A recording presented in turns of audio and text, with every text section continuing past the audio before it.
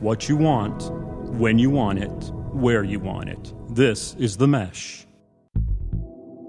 Leadership GPS. Insightful conversations about leadership and what it takes to be successful in today's rapidly changing organizations. Hello and welcome to Leadership GPS. This is the Mesh's show dealing with leadership, the practices, some ideas for improving your own leadership skills, whether you're already in a leadership position or looking to be in one in the future.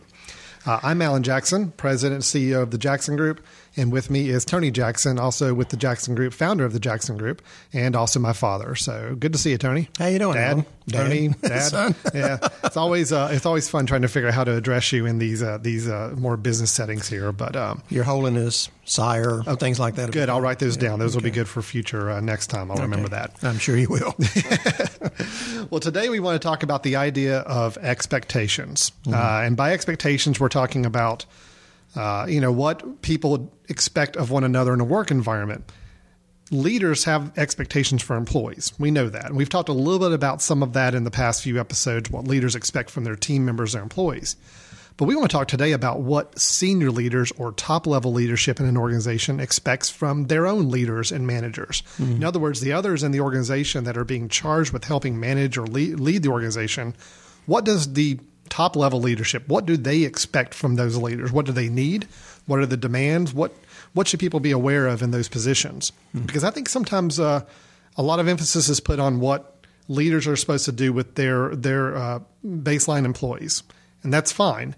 But we want to talk a little bit of a level up. For those in leadership positions, what could your senior or top-level leaders, the guys you report to, be expecting of you in those leadership roles? And making sure we're very clear on that. Does that sound like a good topic there, Dad? Yeah, I think it's a great topic because it's something that's not really talked about a lot these days in organizations at any level. Okay. Well, let's start off first with a few definitions then, okay? Because I know as we talk about levels of leadership within an organization, two words I keep hearing batted around that I think we want to take some time to define and understand the differences between. We're talking about leaders versus managers, okay?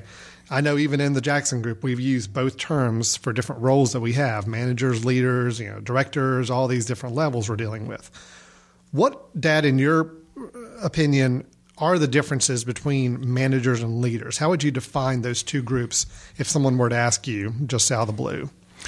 Okay, well, it's a valid question and one that's been written about for years. In fact, you can go online and print out manager or leader and get tons of articles about these things. And it seems like everybody has different, slightly different definitions, but several things remain fairly consistent and true. Okay, one of which is that, first of all, they are different. Yes. And it is quite possible to be an effective manager but not a good leader. Okay. And it is also possible rather, to be an effective leader, but not necessarily a good manager. Now, why the difference? Well, keep in mind this, things and people, those two things, things and people. Managers manage things. Leaders urge, impel, compel, drive, influence, basically, people. All right? Main difference there, I have never seen a leader of a process or a leader of a budget. I have never seen a leader of outcomes. Manager of those things. You manage the resources to get these outcomes the way you want them. Hopefully a term is never used anymore, but it was frequently used back after the 40s, and for 40 to 50 years after that, it was boss. Right? Most people attribute boss as to one who has power to get things done, but basically power over you. That is more symbolic reference to those in management positions. Your position bestows upon you, whether you're called a manager or director or vice president, whatever, the position bestows upon you authority, authority to get things done. Leadership, though, is where you use your own talents and skills to urge people to want to do the right things in that organization. Said another way is that get your followers to want to achieve high goals. Okay, hopefully they're the right goals in the right direction that the manager would have chosen as well. But it really is not just a matter of bossing people around to get them there. It's leading them through the right skills and processes. And there are certain skills that are leader-like skills that differ completely from those of a manager. Okay. Okay. So what would be some of those skill sets that a manager has and brings to an organization? Someone who fits a good management role as a manager. What are those skills? What are those attributes? What are those things that we're normally looking for them to be able to do very well in a manager role? Well, the list is long, obviously, but some that usually stand out. Organization skills, how you put things together in logical, sequential processes. Right. It's critical thinking skills, how you think about the broad impact of things and the what ifs. Okay. That also goes a little bit into leadership. I'll get to that later. Right. But critical thinking skills and organization. Performance management. And performance management is different from leading people, but performance management skills, doing evaluations properly, holding meetings correctly, those types of things. And with the performance, I would see that as more of you have a checklist of here are the things this employee is tasked with performing very well. I'm going to be able to evaluate that employee on how well these things are being done. Sure. That's a good management role. That's right. It's not necessarily being a coach or a leader for that person as much as it is it's managing their performance. So, right. Okay. A good example. I saw we used to do training and doing evaluations properly and that type of thing long before the message was act like a leader. It was do these evaluations properly. And I remember very specifically we used to do videotaping of people and then play it back for people. And one guy, we set up a scenario where he was to evaluate a lady in the class and ask him to prepare overnight for this. And he came in with a handwritten script of what he was going to say. And he told me later, he said, that's exactly how I do evaluations. I write down every word. I read it to them. This is my time to tell them how they're doing, not for dialogue. And it was a miserable outcome. Sure. I mean, the woman started pretending to cry, and that threw him off script. He lost his place. And then he said, all right, let's just dry those tears and get back to this thing. Wow. His message was the task is more important than you are. Okay. It's different with a leader. All right. And that's probably the most extreme type of manager, obviously. Yeah. I mean, there's a lot of organizations need managers, right? I mean, people need to be in management roles. You got to have some of those people who are your prototypical manager, somebody who's very good with organizing projects and keeping things on task. And like you said with budgets, I mean, you need somebody to manage a budget process and manage a project and all these other things. So management roles are important. Yep. Not to be discounted that. It's just they are different than what we consider leadership roles. Sure.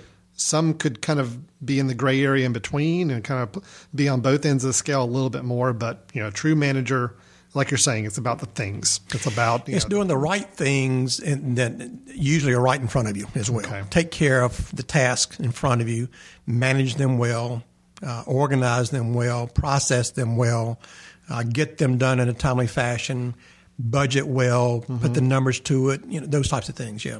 And those are, I guess, some of the expectations. If I had to look at what a higher level leader would have for their managers. If I'm running a company and I have a group of managers that are tasked with certain duties, what do I demand of them? What do I expect of them? What is it that a manager needs to be able to do well and perform well in to be a successful manager in an organization? Okay, but there's the rub, I think.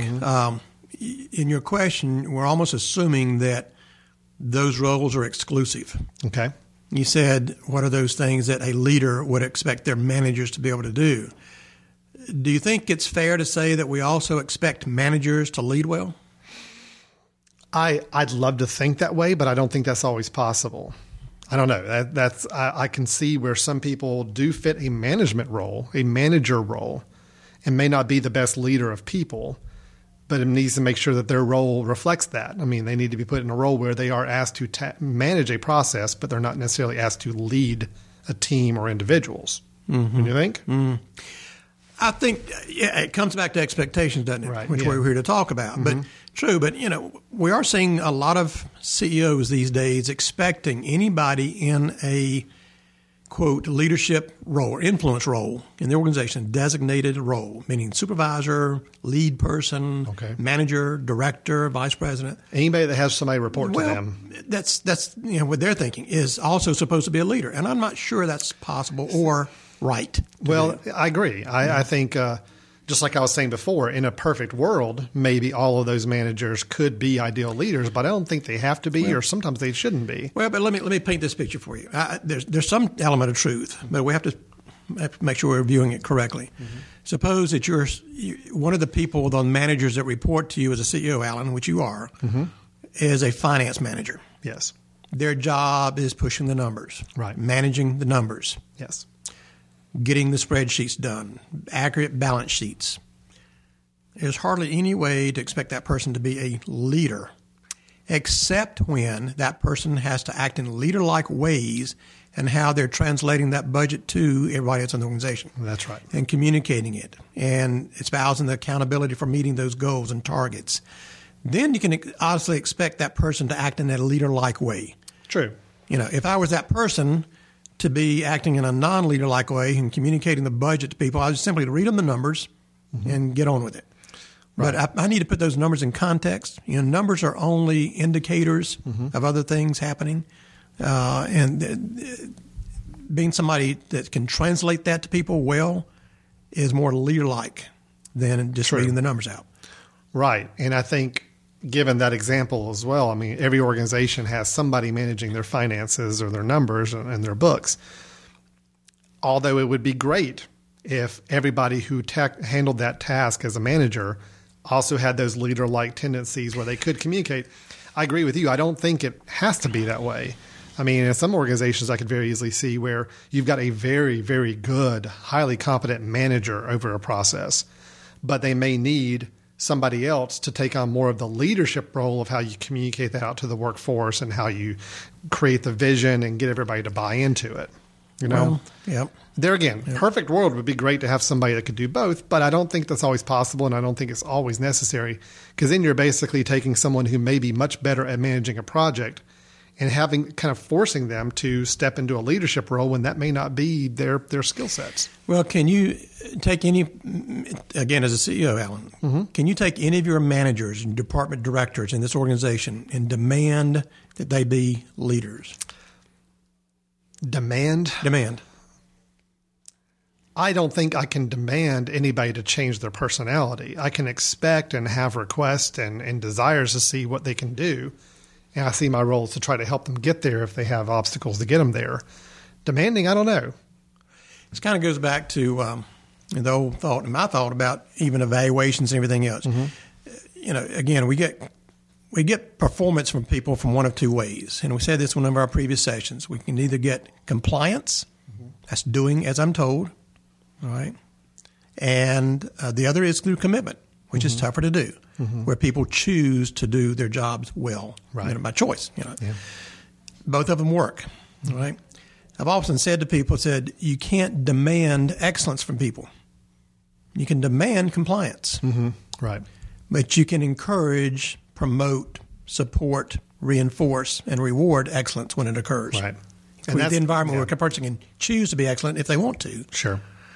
And I think that a lot of times in today's modern organizations, which are completely different organizations to run than the organizations of the 40s and 50s and 60s, particularly the 60s and 70s as different from the 40s and 50s. The 40s and 50s were years after the Second World War. People came in from production line mentality, and they walked into a world that some people have described as kind of the boss world. You do what the man tells you to do. It's your job. You keep your job, and that's what you have to worry about. Some people have termed that the command and control years, from 45 to 65. But think about the 60s. I mean, I was in high school and college in the 60s, and those are different years. That was an angry time. It was I'm sure. Oh, man, the whole world just changed, and obviously explains why I'm the dad to you that I have always been, Alan. Oh, that makes sense. Is that what it was? The years from 65 to 85, roughly, somebody has termed the empowerment years. And frankly, I'd bristle at that term. That's always an overused term. But basically, it was also an age of entitlement. People came in expecting to be involved, expecting to be able to give to the organizations they chose to give more to. They made the choice about who they work for, under what conditions, rather than the boss says, do this, that's my job, thank goodness I've got a job. Right. The latest, I guess, era that people say we're in right now are what's called the ambiguity years. And, that's an interesting term because we become global in organizations and broader in our scopes. Right. And we're expecting a lot more from people. The bar's been raised on people we call leaders. more so than on managers. Yes. But it's not uncommon now to find people in responsible positions of management or leadership who think it's expected of them to work not 8 hours a day. Right? That was the model from the 40s and 50s, right? But to give whatever it takes. Yep. At night, weekends, take work home, those types of things, right? Sure. And I think we're also seeing that same change that I like that. I mean, I don't like the term ambiguity, but it's true. I guess it's very accurate, because we're also seeing a lot of organizations that are growing and building these days. They don't always have that same structure mentality as far as the levels go and how the leadership roles are defined. It's a lot more of everybody's focused on a certain skill set or a certain task, as opposed to, well, let's structure this perfect pyramid of a leadership structure, and well, this level does this decision, this level does this decision. Yeah. I don't see that as often or as consistent as it used to be. Well, there's more models there. You know, you talk about cross-functional teams as a way. You talk about matrix management, you know, all those types of things, which are very confusing. Yes. And I've yet to see an organization that does those things perfectly. But to put in the voice of the person who wrote about those three eras of the expectations of leaders, from the command and control years through the empowerment years to the ambiguity years. This one statement stands out that he wrote about the ambiguity years. He says, because of all these changes, meaning globalization and different forms of structures and things of that nature, and specialization and technology and different levels of education of people that you work with. So because of all these changes, many leaders no longer know what to do, much less how to get things done. The best leaders in these situations know how to cope with ambiguity. Coping. Yeah. And that's something. That is interesting. They work closely with their employees to gather relevant information and jointly make decisions about what and how to do things. That's a totally different model. And it's very frustrating to some people. Sure. It comes more naturally to people who lead people than those who manage processes. Okay. You see? Interesting. We've talked about the manager role, and I think there's still some, I guess, ambiguity as things have evolved in the business world. But let's shift over now to the true idea of a leader. And I'm more curious about your definition, my definition, how we see the idea of what we consider to be a leader. We've talked a little bit about what we expect a manager to be, and that a manager may have leadership tendencies. There may be a desire to have them be more of a leader. But what do we expect, or how do we define a true leader? So I'm going to kick it over to you first. If somebody asks you, Tony, what's a leader? In your mind, what is a leader? How would you define that? I put it simply, and I know people can pick it apart, and that's fine, but as long as they don't call in to do that. To me, as a leader, is a person who does a lot of leader-like things consistently. Right. Translated, it means that they positively influence people around them. Okay. In a positive direction. Meaning. So really is all that focus on the people again. It's people. It's always people focused. It's always situation focused. In fact, somebody has said before that there are three components that a leader has to be aware of. It's the be, the know, and the do. Be is the type of person we bring to the table ourselves, who we are. All right. Know what that's our skill sets, and then do is the performance end of it. Yeah. And the good leader puts those three together, but it's always focused on people. It's never focused just on things. Okay. Is it safe to say, and I'm tying us back to our previous episode where we talked about the idea of satisfaction versus engagement. Yeah. Is it a somewhat clean model to say that managers have more responsibility over the satisfaction elements and leaders over the engagement? Or is that too simplified a structure? I'm impressed, Alan. That's pretty good insight on your part. Huh? Did you read that? I paid attention last time. Is what I did. Gotcha. So, yeah, you're right. Yeah, I mean, if you manage the things, salary, benefits, compensation, work environment, work conditions, things like that, those are things to manage. You get them set, they stay stable, and the only time you have to worry about them is when they go awry and people get dissatisfied. Right. Okay, but it's not leadership. Sure, it's not leadership. Leadership is making people feel that you've got confidence in them, that they can do the job. They can make decisions on their own without having to come to you from the boss standpoint, and trusting them to do that. Right. It's giving them the skills to do that. Leadership is helping people grow in their capacity to do the job, not just march to the tune to get the job done. Right. Leadership is choosing to round with your staff and spend time with them and treat them as people first, producers second. Leadership is the type of individual that you feel that you want to get things done for, It's just that simple difference in, do I have to do this or do I want to do this? Right. All right. Interesting. Yeah. And as I wrote down my notes here, looking at what are my own expectations for managers and what are my expectations for leaders, and we didn't share any notes before going into this conversation. No. All of my notes of what I expect from managers are very tangible, more concrete, actionable things that are more about processes and more about structure and more about communication within a team, where the expectations for leaders are truly those more people-centered. How do you create that culture of engagement? How do you help reward employees? How do you help motivate them? Yep. That's really interesting. Yeah. So, but remember, there are leader-like things that anybody, including managers, can do. Sure. I mean, you can take the most control-oriented, managerial-focused person who has to have a handle on everything and teach them some leader-like behaviors. And as long as they do them over time with some consistency at the right timing, meaning everything's situational again, they can be leaders in their time. They can be leaders for the moment. They can be leaders in this situation. Another truism is, once a leader, always a leader. That's not true. I shouldn't say a truism. Thing that we think is a truism. Once a leader, always a leader. No, How about leaders are born, not made, or leaders are made, not born? Well, I think you can make leader-like behaviors when people. You can encourage them to use leader-like skills in situations when they see a need for it. Well, and that even goes back even further back in our episodes to that abnormal side of leadership, where sometimes it's people stepping outside of a comfort zone to display a leadership tendency or a leadership ability, even though that may not be their core skill set. Sometimes they're called upon to do those leader-like things and emulate a leader to some degree to get a certain project done or a process taken care of. So, okay. Well, all right, Dad, I'm going to kind of ask you from a very personal opinion here. You ran the Jackson Group for many, many years before handing the reins over to me years back. You had 20-some years where you were running things solely there, and you had leading, right? And you had people reporting to you. During that time, and even now, as your role as both board chairman, as a consultant, and working with organizations on helping develop their leaders, what are the things, real specific things that you expect from a really good leader? From a leader? Yes. If you've got somebody reporting to you, and they're in what you consider or want to be a leadership role, what are the real specific things that you expect from them? Okay. I'm going to copy somebody else's 4 basics that I think are just superb, and then I'm going to extrapolate on those and give them some depth. Okay? Sure. Stephen Covey, in one of his great books, and this one is about principle-centered leadership, said, don't worry about this thing about are you a manager or a leader.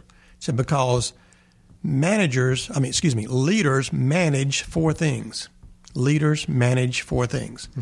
One of which is they manage people's attention. In other words, they point to the direction. They say, over there, that's important. This is where we're going, guys. Not to the side, but over there. They manage attention.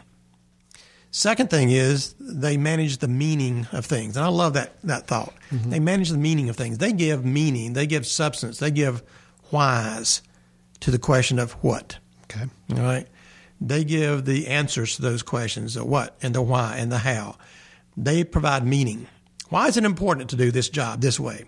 What difference does that make? That's what these people from the ambiguity years and the empowerment years want to know. Why do it this way? The boss, the manager would say, because I said to do it that way. Right. That's the way we do it. That's the way we do it. The leader says, let me tell you why it's important. Okay. All right. That's the difference in that. So they manage, first of all, people's attention. Secondly, they manage meaning. Third, they manage themselves.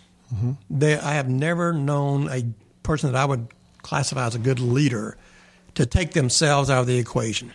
They're always self-assessing, saying, how am I doing at this? Did I positively influence that or not? Did I get in the way? All right. Did I enable that person to do well, or did I put a roadblock up? Right. Am I judging the person, or am I enabling the person? Okay. They're always in that picture. The fourth thing that they said is they manage trust or trusting relationships. And that can speak to communications. It can speak to predictability. It can speak to consistency of actions and those types of things. But they manage trust. And if you got trust from people, they're going to follow you. Right. Because they believe in you. Right? And if you're saying that over there is important for these reasons, and you put yourself in the mix as one of them, and they trust you, everybody's going in the same direction.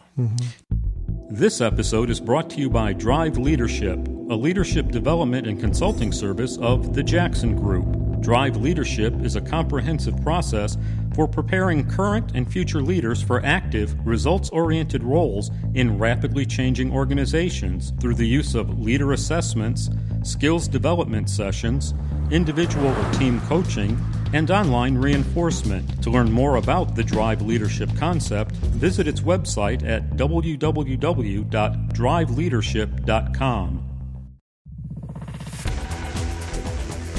We'll get back to your show in a moment. Just a reminder, you're listening to The Mesh, an online media network of shows and programs ranging from business to arts, sports to entertainment, music to community. All programs are available on the website as well as through iTunes and YouTube.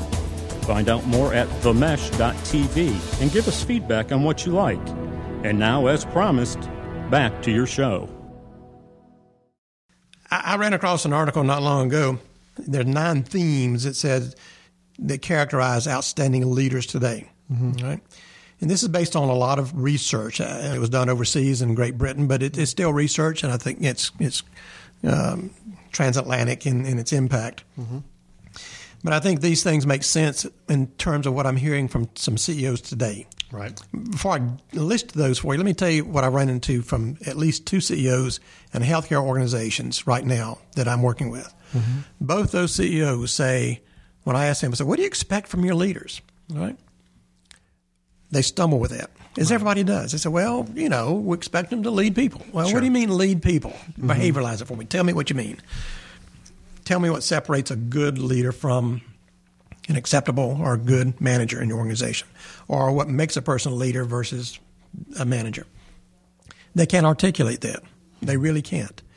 So our evaluation forms and things like that are based on managerial traits, not leader-like types of things. That's why it goes back to, can you expect and demand leadership, or you encourage it? You expect it and encourage it and build it, but I don't know if you can demand it from people. Mm-hmm. Right?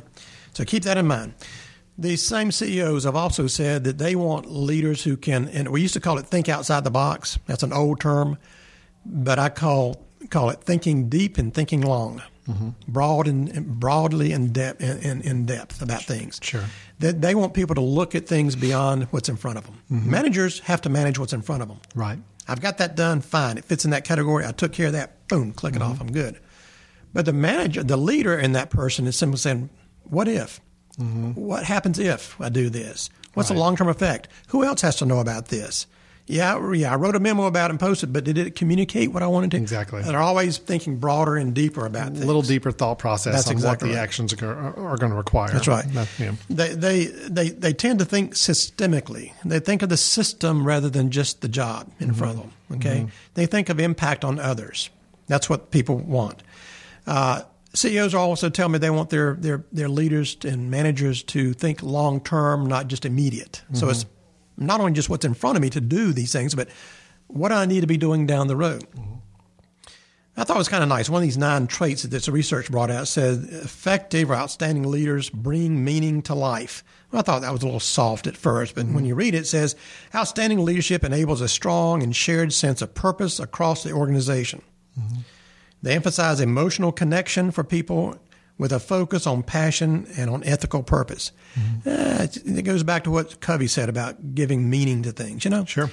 Give it a good example. One hospital I work with, the CEO was very, very passionate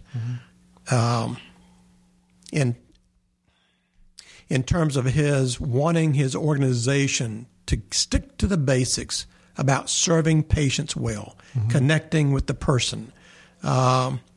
Not so much the soft stuff, it's fine to do the quality work by the book, mm-hmm. but what kind of impression do we make on people? How do they feel about the care they've received? Mm-hmm. And he's very passionate about that. And what they've been trying to do lately are give examples of that. So they read letters, compliments from patients and family members to their managers and to their staff and so on and so forth. Mm-hmm. And almost everyone, I have never heard one of those letters read to people that came from a patient or family member that applauded the hospital's clinical outcomes, right? Sure, our quality of care initiatives, mm-hmm. or their technical processes for mm-hmm. getting things done. How great was that piece of machenery that was used? Never have heard that. Never have heard it.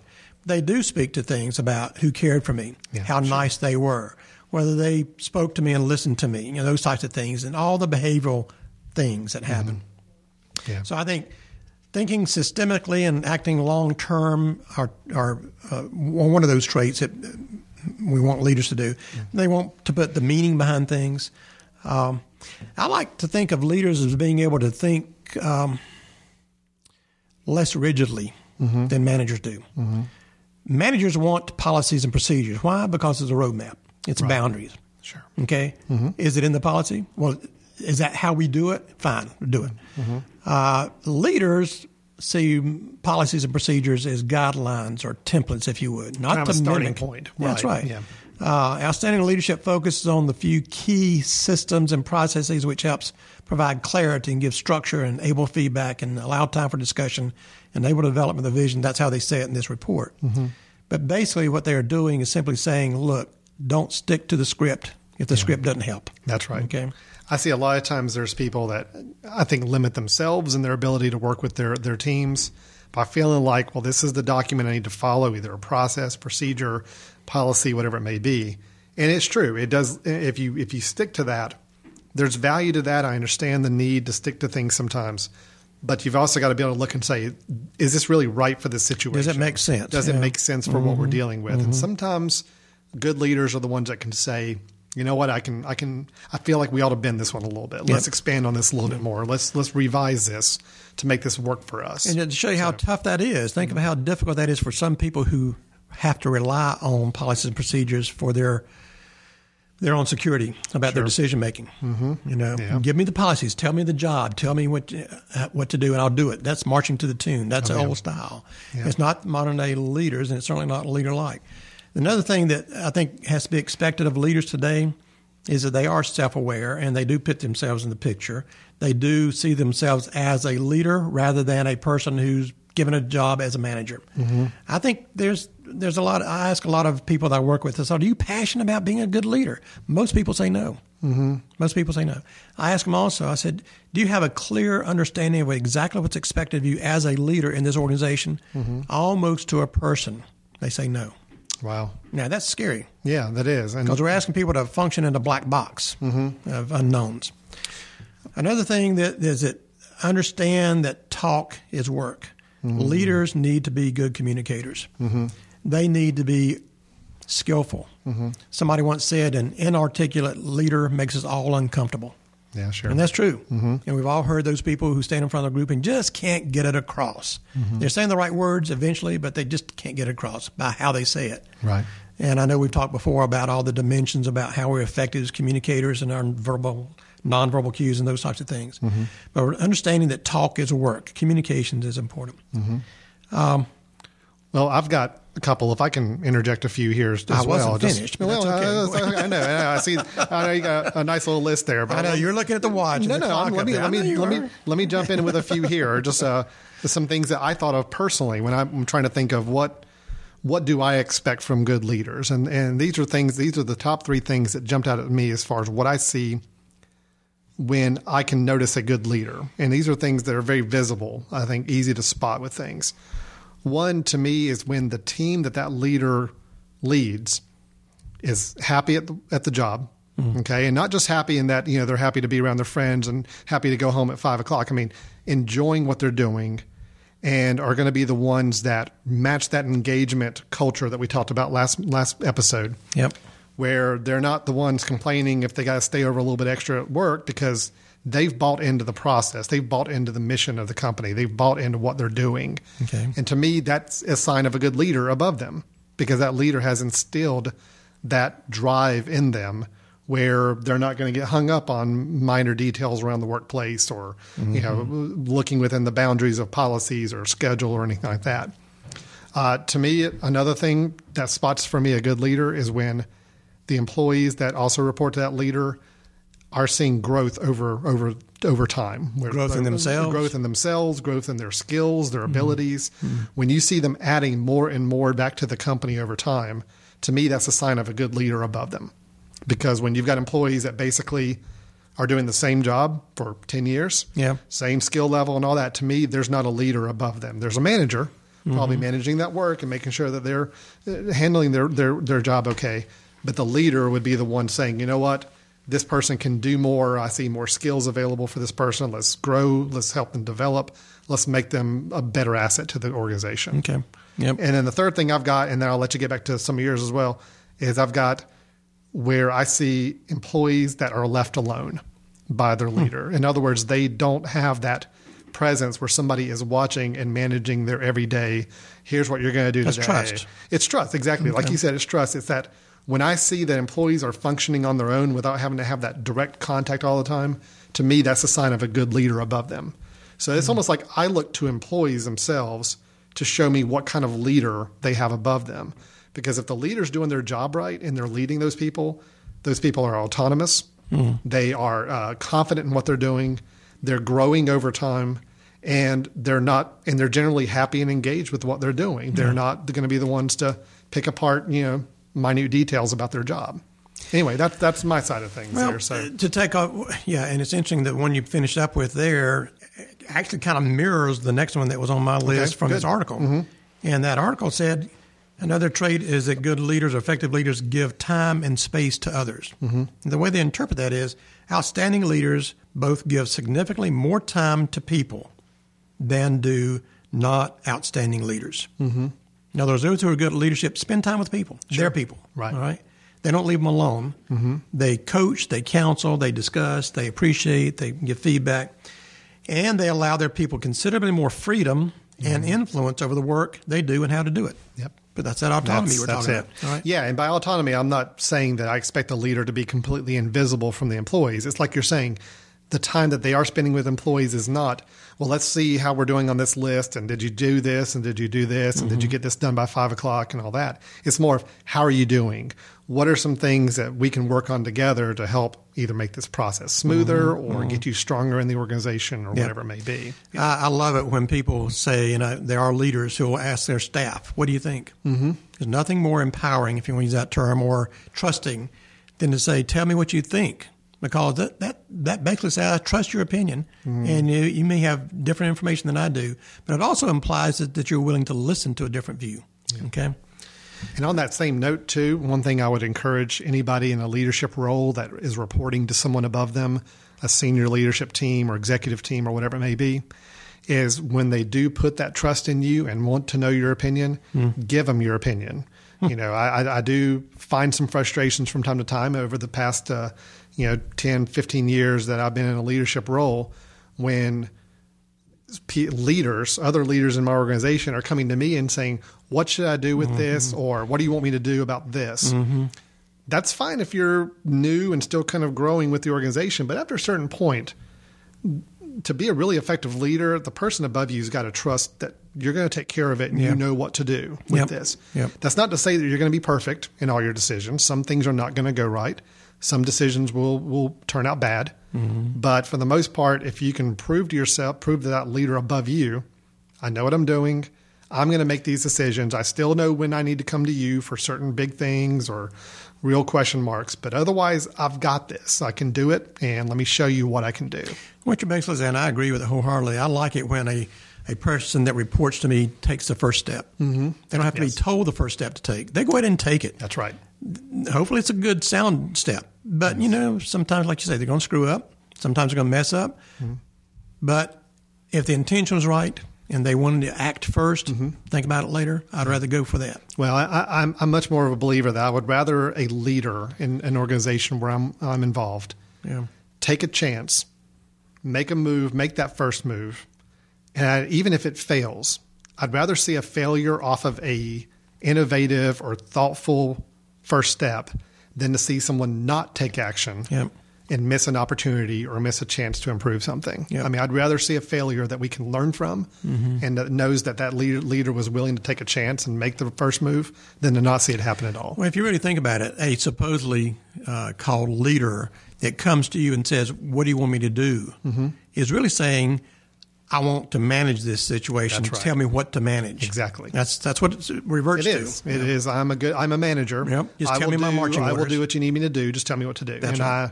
If I've got somebody in a management role, great. I need them to manage. I need them to manage a process, a project, whatever, that's fine. I don't mind being asked those questions. But if I'm expecting someone to be in a leadership role, I don't want to have those questions asked. I want to see the action, and then we can talk about how it worked out afterwards. Yeah. Good. Okay. Yeah. What were there some other not that you haven't already mentioned? They put them a little bit differently, but grow people through performance, which you've alluded to, and outstanding leaders passionately and constantly invest in their people, let them grow. Mm-hmm. Another one was they said we put the we before me, obviously, and that's collective, collaborative decision making. It's collectiveness, it's team spirit, it's thinking globally rather than narrowly in front of me. It's not thinking me first, but we as we're all in this together. And the last one they said, and I thought it was kind of interesting, I had to reread it a little bit from this study. They said the effective leader takes deeper breaths and hold them longer. Well, that doesn't mean that they're good at deep sea diving. Right. Okay, so we're not looking that statement to we're not looking for breath holding capability. That's here, right. So, right. And I'm not sure, and since this is number 9 out of 9, I'm not sure that they weren't just stretching it a bit to come up with something. This may be their weakest one. Clincher, but they said take deeper breaths and hold them longer. Outstanding leaders actively build trust by delivering on promises and acting with consistency, which in turn leads to a sense of security and greater freedom of expression, which is true. Mm-hmm. Right? They understand the power of trust to speed up interactions, enable people to take risks, diminish arguments or disputes, and underpin innovation. I'm not sure what the last of that means, but it sounds pretty impressive. Mm-hmm. But I think that to me, and what I read in that when I first saw take deeper breaths and hold them longer, I think it implied to me that there's an emotional maturity in a leader where they resist doing what comes normally and naturally to them. Mm-hmm. I once told people that the best definition of a leader sometimes is a person who acts abnormally for the right reasons. And by acting abnormally, and we're not saying leaders need to be fast decision makers and making these impulsive, quick decisions. We're saying quite the opposite. It's okay, and we want leaders that will make decisions, but we want them to be thoughtful about it. We want them to really have put their thought into that decision. And I guess that's what they're referring to, is take that longer breath to say, all right, let me really think this through. But if once I make the commitment to make this to do this, we're going to do it. You know? So and just do it. That type of thing. In fact, there was an article written recently. Just do it. We just decided to do it and moving on. But the other thing is the emotional maturity. Sometimes people have to step outside themselves and what comes naturally. The person who flies off the handle when they get frustrated or stressed out or whatever needs to think, I'm a leader. I'm influencing of others, and what they see in me is that behavior, and that's not what I want them to see. Right. So how do I model them appropriate behavior? It means I got to take a deeper breath. I got to count to 10. I've got to do what's unnatural for me because I know I'm leading others. Well, something I just thought of too as we're getting very close to trying to wrapping this up here is, to me, one thing that I like to see in leaders is, and it harks a little bit on the comment you just made about just doing it. Yeah. I think we've gotten to a point sometimes in the business world where we over-meet, over-discuss, over-document every decision we're going to make sometimes. Yeah. And I think that's because you get a lot of people that with that manager mentality trying to battle up on this thing and really just hammer it all out. When you're right, sometimes it's just a matter of doing it. And sometimes the leader's the one to say, we're going to do this.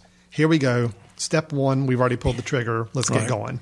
And, yes, there's obviously some pitfalls that could happen with that. But like I said, I'd rather see a leader take those bold moves and just do it, get it going, than to hold 12 different meetings over a 6-month period to talk about should we do it and how are we going to do it if we do it and what's the pros and cons. And paralysis of analysis. Exactly. There has to go along with that, though. Once you decide to act, as a leader, you also have to be willing to step back once in a while and admit fallibility. Oh, absolutely.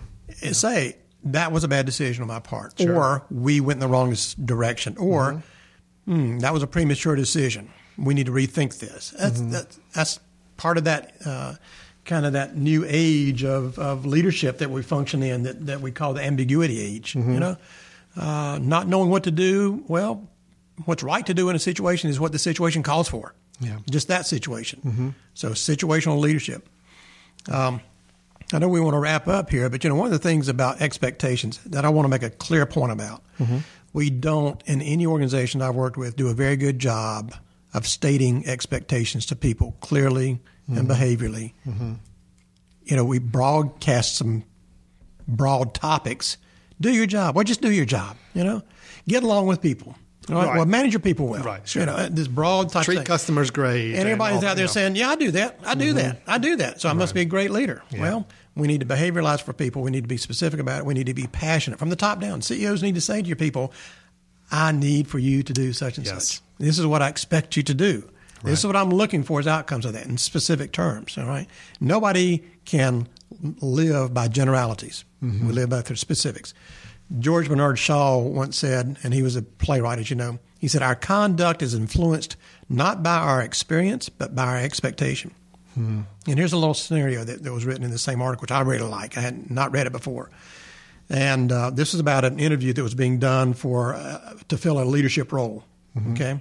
A leadership role. So somebody's interviewing somebody to be a leader in an organization. Yes. And the question they asked, first of all, said, "Tell me about the people at the organization you just left," which is a great question. And this was a senior manager who was screening applicants to fill a leadership position. Wow. And the answer that he got was they were uneducated and lazy. You always had to keep an eye on them because they were constantly trying to goof off or rip off the company. They were lousy communicators, resisted change, and only cared about themselves.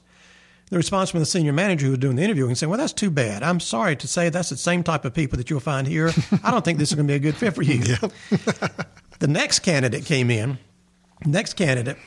and she was asked the same question about, "Tell me about the people in the organization you just left." And she responded by saying, "Oh, well, they were great. Although many of them couldn't read and we had some trouble communicating with each other, they were very driven to succeed. Once we all got to know each other, they were constantly helping one another and working together."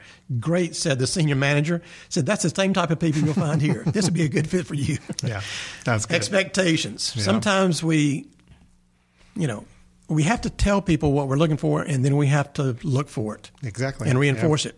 Sure. That's exactly what it is. And I get sick and tired of CEOs and others who have just broad, general platitudes about what they expect, because it leaves everybody in a black hole of information. Right. That means that almost, well, it's up to my interpretation. Yeah. What does it mean, lead your people well? Well, okay, I can do that. Sure. Oh, yeah. really? I'm leading people well. I'm getting over here. Yeah. Everybody shows up for the staff meeting on time. That's exactly right, because I told them they were going to be fired if they didn't. They take their notes and they go out back and do their work, so I'm a good leader. That's right. Yeah. That's right.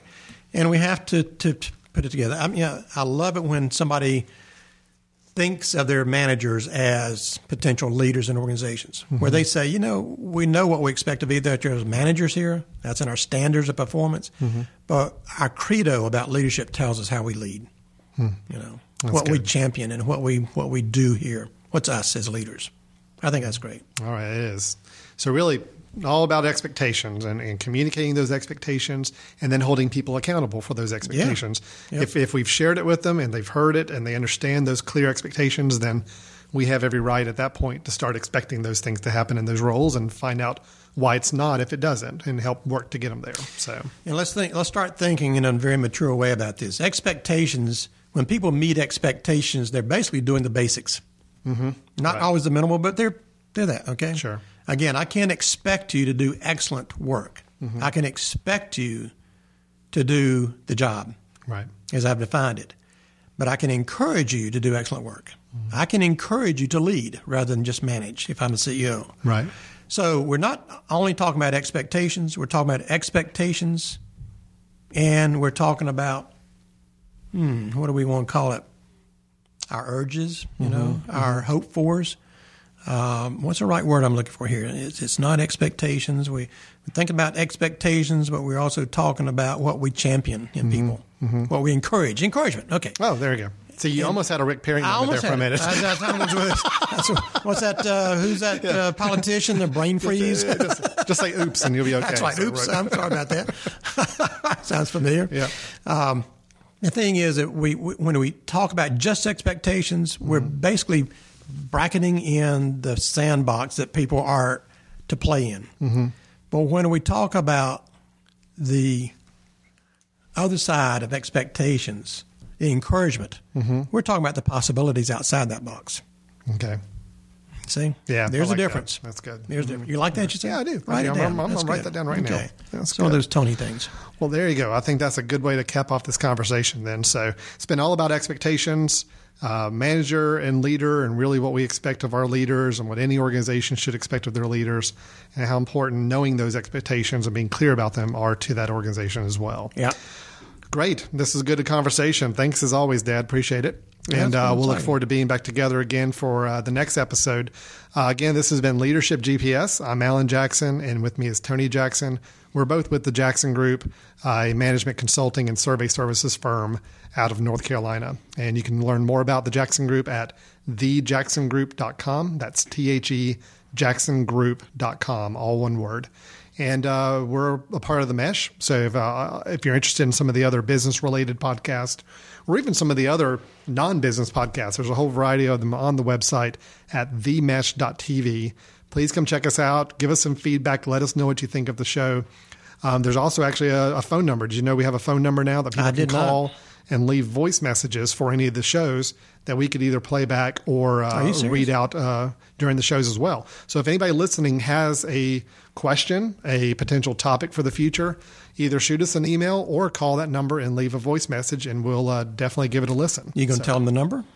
Of course, I don't have it in front of me right now. Of course not. So of course not, I don't. So, but it was my expectation that you would. I know, and I have failed that expectation. And my encouragement is that you'll remember it next time. My encouragement will be next episode, we will have that phone number in front of us. In the meantime, you can go to the website, themesh.tv, and see said phone number and leave that voice message.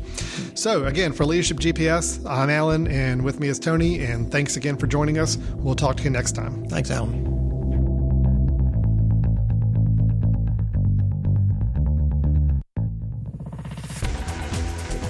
You've been listening to The Mesh, an online media network of shows and programs ranging from business to arts, sports to entertainment, music to community.